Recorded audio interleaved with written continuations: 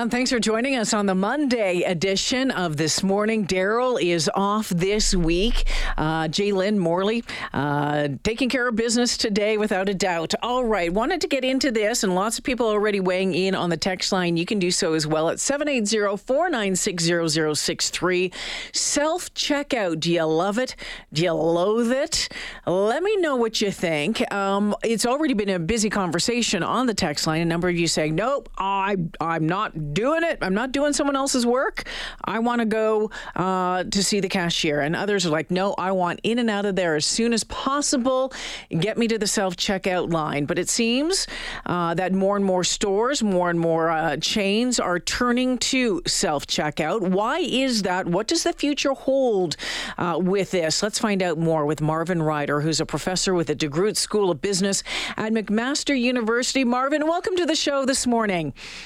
Glad to be with you. Okay, do you use self-checkout or do you go to a cashier? Does it depend?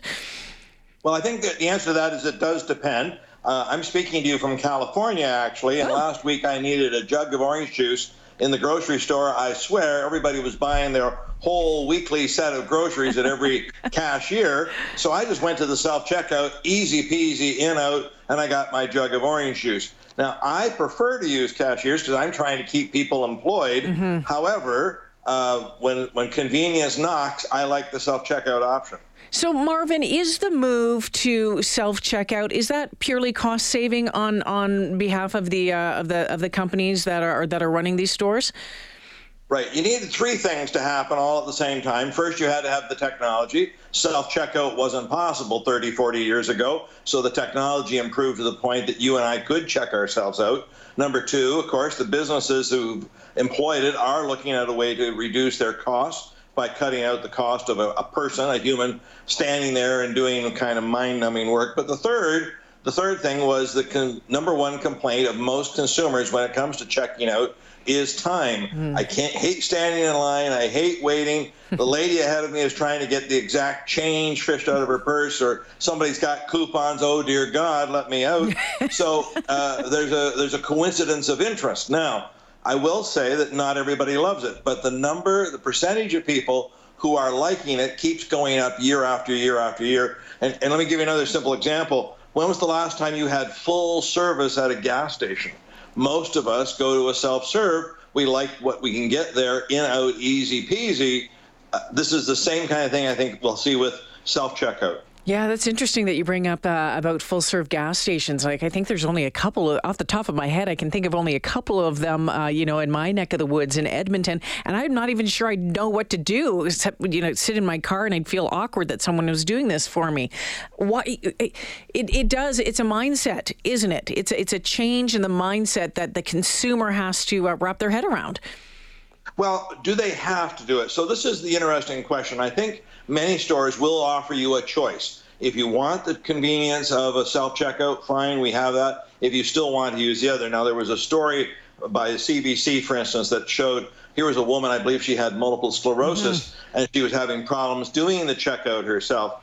And she was very upset that that was the only option available to her. A wise store would have a blend of this technology, at least for the foreseeable future. But increasingly, if you're under the age of 45, you don't feel like you're doing somebody else's work. You just want in and out as quick as possible. Another quick example, ATMs. When was the last time you actually spoke to a teller at a bank versus doing the thing through a banking app or perhaps going through a machine?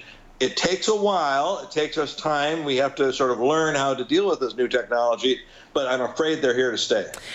Marvin Ryder joining us this morning. I guess one of I've got a couple of questions here, Marvin, and they're coming up on my text line as well. We talked about those three things that were needed: technology, the businesses needing to reduce cost, and people were more worried about their time and that sort of stuff. When we talk about reducing costs, so maybe not as many employees, we don't have to cover the salary or any benefits, that sort of stuff. But does it reduce costs in the long run for the consumer? Right? Are we seeing food prices going down? Are we seeing, I think I know the answer to that one. Are we seeing costs at the IKEA coming down? Is it reducing costs down the line? So the answer a store will tell you is no. You've not seen prices go down, but what they're going to try to do is make sure they don't go up as quickly by reducing their costs. Now, have we seen that in a great extent? No, we've got no proof of that there, but this is what they're suggesting is if I can take some of this overhead out of the equation, then maybe I don't have to rush at the next price increase as we go. What about customer service? One of the things for me that I like and what'll bring me back to a store over and over again is great customer service. And this cuts that kind of key right out, doesn't it? I mean, if customer service for you is having that face-to-face relationship, hi, how you doing today? I'm good. How are you? You know, this sort of stuff. What impact does all of this have on customer service and the potential to impact people coming back based on customer service alone? Right. So in business, we talk about something called a competitive advantage.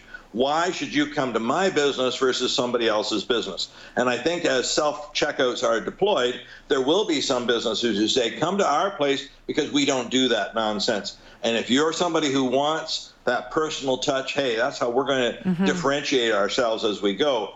But I think that will then become this choice, again, that consumers will have. Am I prepared to do it myself? And so perhaps I'll give you another silly example. You and a partner are thinking about having a nice meal at a restaurant. Well, you don't plan to go to a restaurant where you're punching buttons on a terminal and doing all the ordering yourself. You're expecting a maitre d' or a waiter to come by and take your order and bring you food right to your table, what have you. You're looking for that extra experience, but you also know in your mind, I'm not getting a discount price while I'm doing it. I'm going to get that premium service. And it becomes a differentiator for businesses down the road. Look in your crystal ball, Marvin. What does this look like 5, 10, 15 years down the road? Well, so the answer is you're going to see a lot more of it, but part of this is also because 5, 10 years down the road, you and I aren't carrying cash. So those people who tend to not like a self-checkout also want to pay with cash. If you're under the age of 50, there's a pretty good chance that you're not carrying cash today. However, if you are older, we all know the story, we've got to keep $100 in our wallet or $50 in our wallet just in case. The students I teach at a university have no idea what I'm talking about. They live their lives through their phones, and this is how they want to pay for everything. To me, again, using a credit card or a debit card to buy groceries seems odd. I prefer to buy them with cash, but I am older. The younger generation will learn this, and they'll consider it just normal business, and it will go hand in hand. This self-checkout will go hand in hand with fully digital checking out, no more cash. And that's probably within 10 years. Wow. Marvin Ryder joining us this morning, professor with the DeGroote School of Business at McMaster University, dialing in from California this morning. Marvin, we sure appreciate you making time for us. Thank you. Glad to be with you. Yeah, enjoy California. 6:14 this morning. So, what do you think about that conversation, and how do you use self-checkout or not? And I think, Marvin brings up a couple of interesting points there.